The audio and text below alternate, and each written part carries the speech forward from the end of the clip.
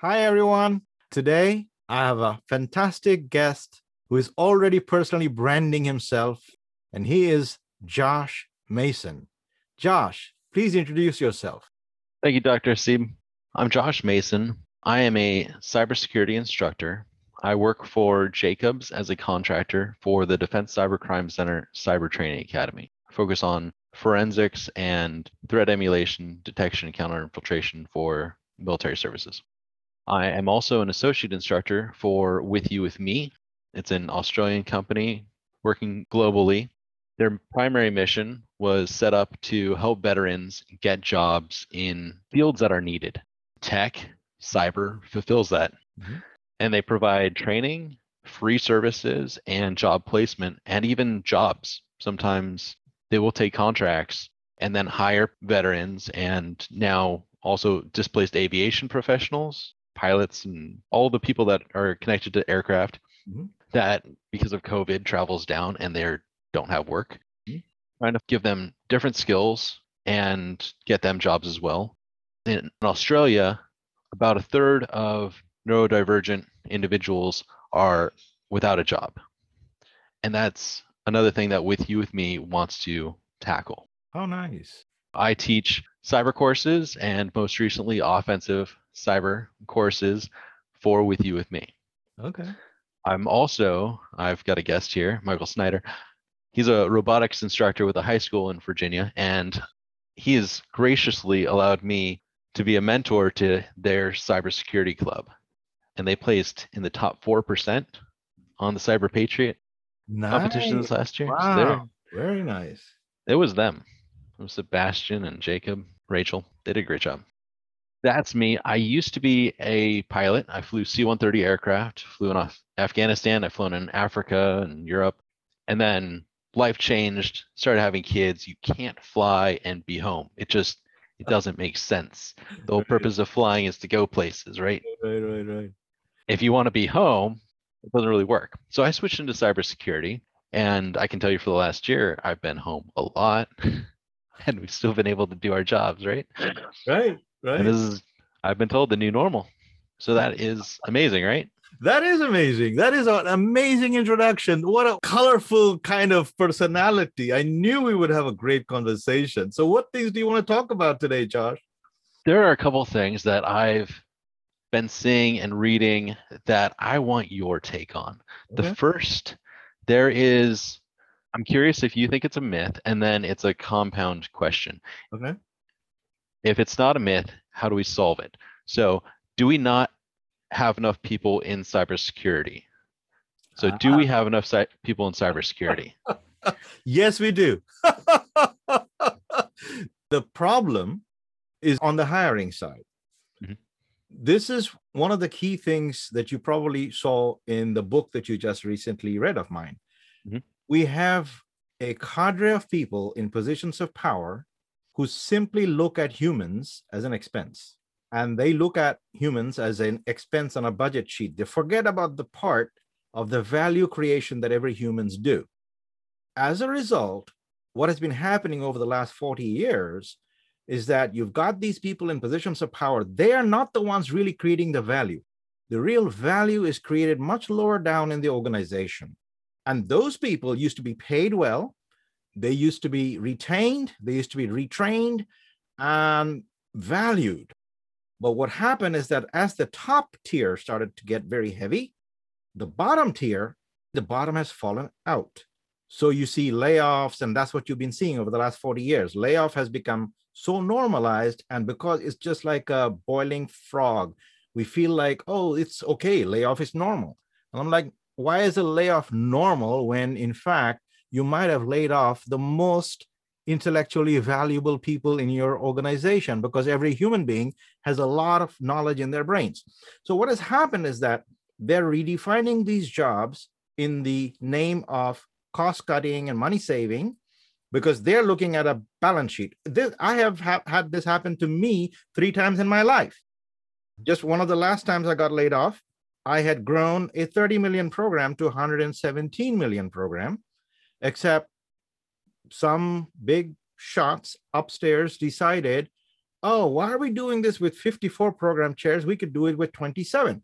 Cut half of the program chairs, lay off everybody, and then rehire back, say 27. And it may not be some of these people. And maybe we'll get them to do more with less. Because remember, that was one of the biggest mantras that has happened. Mhm. As a result, what's happened is that they've often under budgeted the position. They're not even looking at people. They've redefined the position. So the positions are like unicorns. It's 3 jobs into 1. You probably have seen many of them. And they won't even talk to people who don't exactly fit this thing, because some of the people interviewing them have no clue how to train anybody. When I was CIO, I almost never cared about what they already knew, because whatever they knew would be obsolete within 6 months on my team. So I was mostly looking for smart people who were perennial learners, who could quickly pick up I was looking for ethical people, honest people whom I would never have to worry about in terms of supervising. Because I was never like a supervisor manager. I was always a leader. And leader's job is what? To empower them, let them do the job, because that's what I hired them for. That's not what's happening. I have tons of people on my hands right now. If some decent company were to hire them, they'd find a job. Just the other day, requirements. They want a clearance already. As soon as I see those kinds of letters, I just reject it right away. I say, look, if you want a clearance already, I could not help you, because I'm not going to waste my time. But if you really want a talented person, I've got talented people. So one of those recruiters now reached back to me and said, oh, I need a policy analyst, but clearance is not required. I said, good. Now I can probably help you. So they put all these incredible, crazy barriers, and it's always gateways. You got CISSP for an entry-level job. I mean, crazy things like that. Or $50,000. And who is going to be able to do that here in any economy? Maybe out in some remote area where the cost of living is a lot less, they could. So this kind of craziness is going on big time. That is the problem. So recap, my takeaways from that were it's a management failure, it's a leadership failure, Yes. and it's trickling down to HR and hiring managers trying to do more with less, trying to hire someone with experience for an entry-level job, and then trying to pay them like an entry-level job. Correct. And that's why they call it the skills gap, right?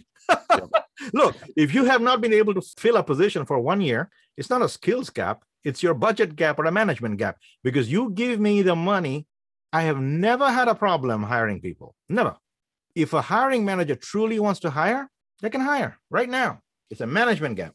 That leads me to the second question. Are there people that you can't train, and why aren't we hiring real entry-level people and training them in companies? Why is that not happening anymore?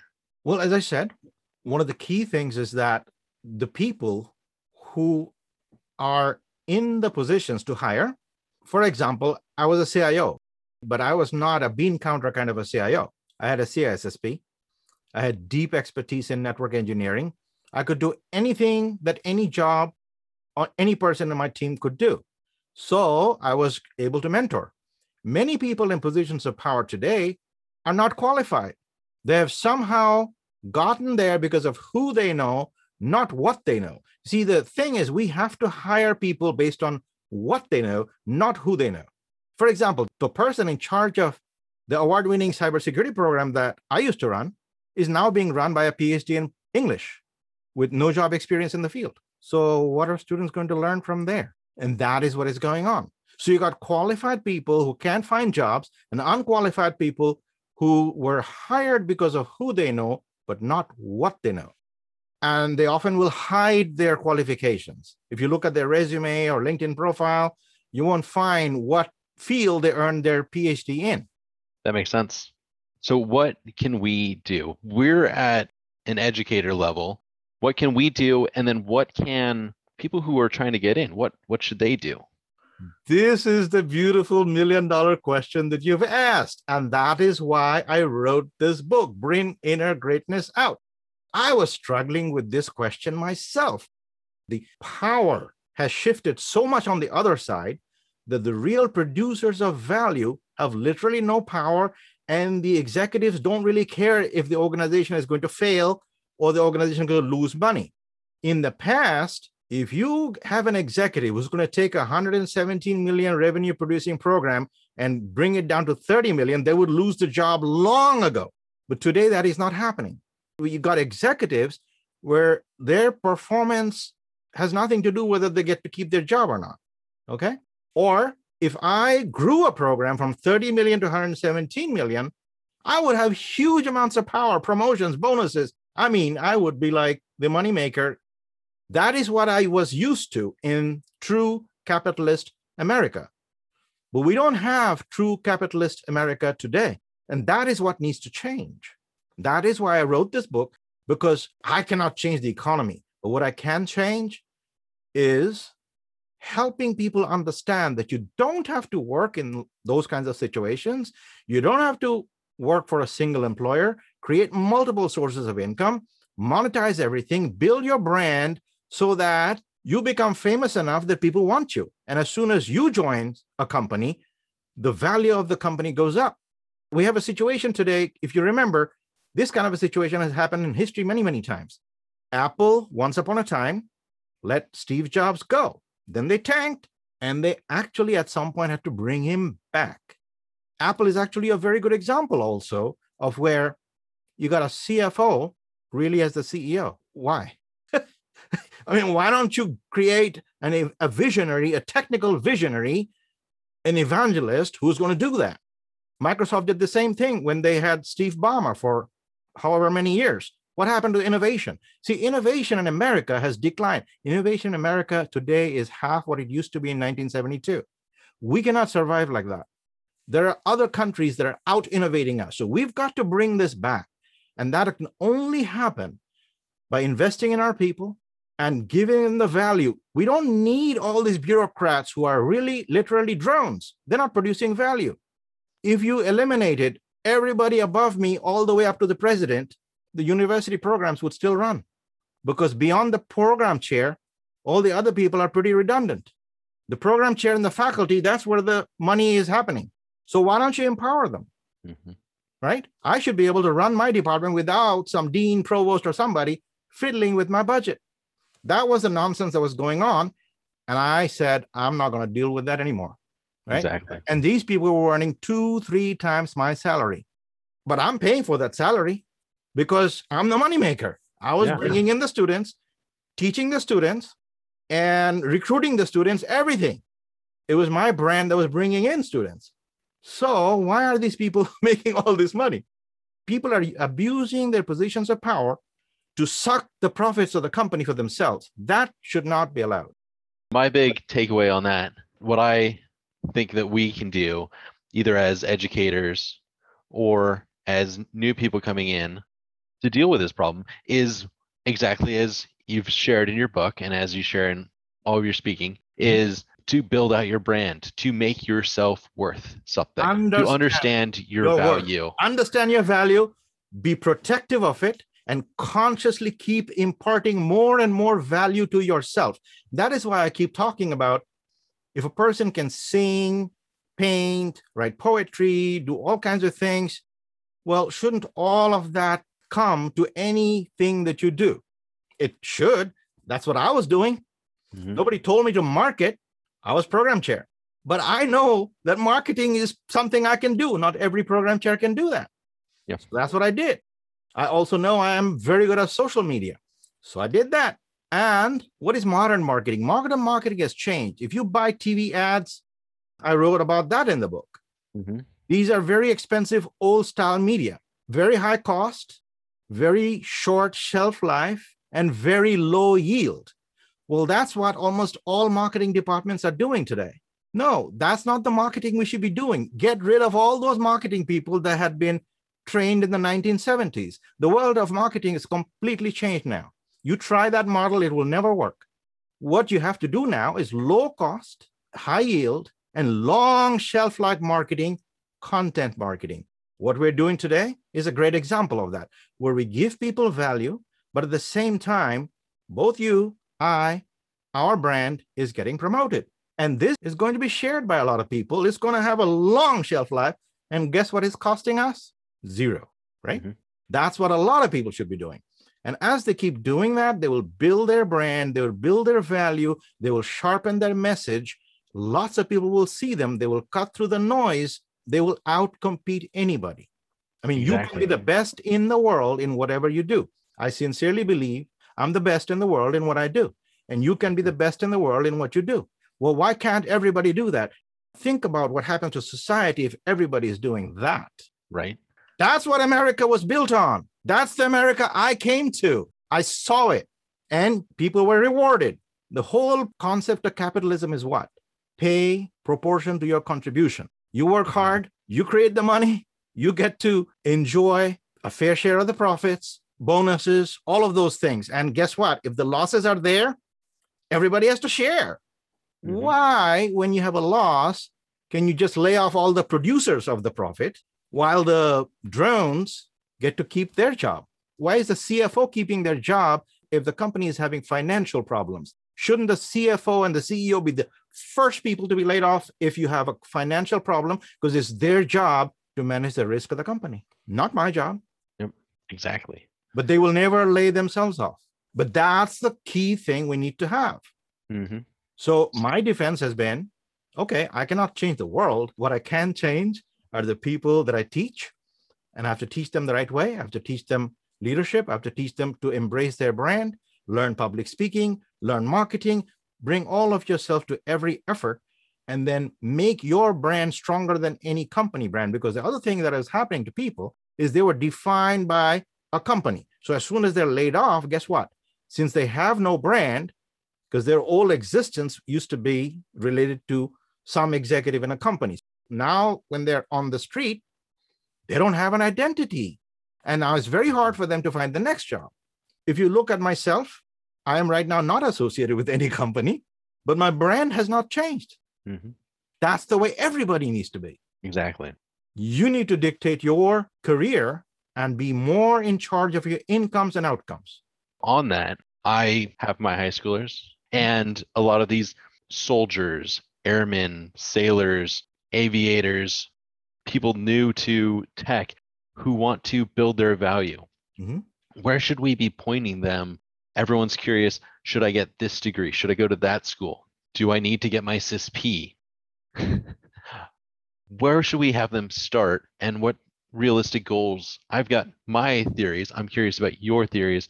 What should we be pointing those people towards? My theory is very simple. I think the concepts that I've taught in my book, people should create curriculum from that. Introduce those concepts into school. We teach leadership right now. Well, why aren't you teaching this modern digital leadership? Because what I'm sharing in that book, we're teaching marketing. Well, why aren't you teaching marketing yourself also? Because you are also a product. All of these things have to change. The business schools have not changed since the 1970s. Yet we are in a digital world today. Digital marketing isn't really being taught, nor being taught by the right people. I would hope that professors like yourself, teachers like yourself, would take the concepts in the book and then give it your own spin, examples, and make it real for them. And that is the reason I wrote the book, because I'm already doing this for my students, but I wanted to do this at a larger scale. That is why I took the pain to do the book, and I also did the book in ebook, paperback, and audio, because I know that some people will never read the ebook or paperback. They will only want the audio. Whereas some people will never do the audio or the paperback, they will do the ebook. It's fine. I don't care. As a matter of fact, that's the other thing. We need to do books in the modern way. Because if you ever see my ebooks, they're all hyperlinked. There are links in throughout the whole book where you can click and it'll take to a video or audio, whatever that makes sense. I mean, the audiobook that you wrote obviously can't do that, but in the ebook version of it, it's full of hyperlinks. That's what modern books need to be. Every high school today needs to have modern books. We should not be having these two-dimensional rubbish books that we have. Agreed. Can't agree more on that. We've had a very, very rich discussion. Thank you very much. That was amazing.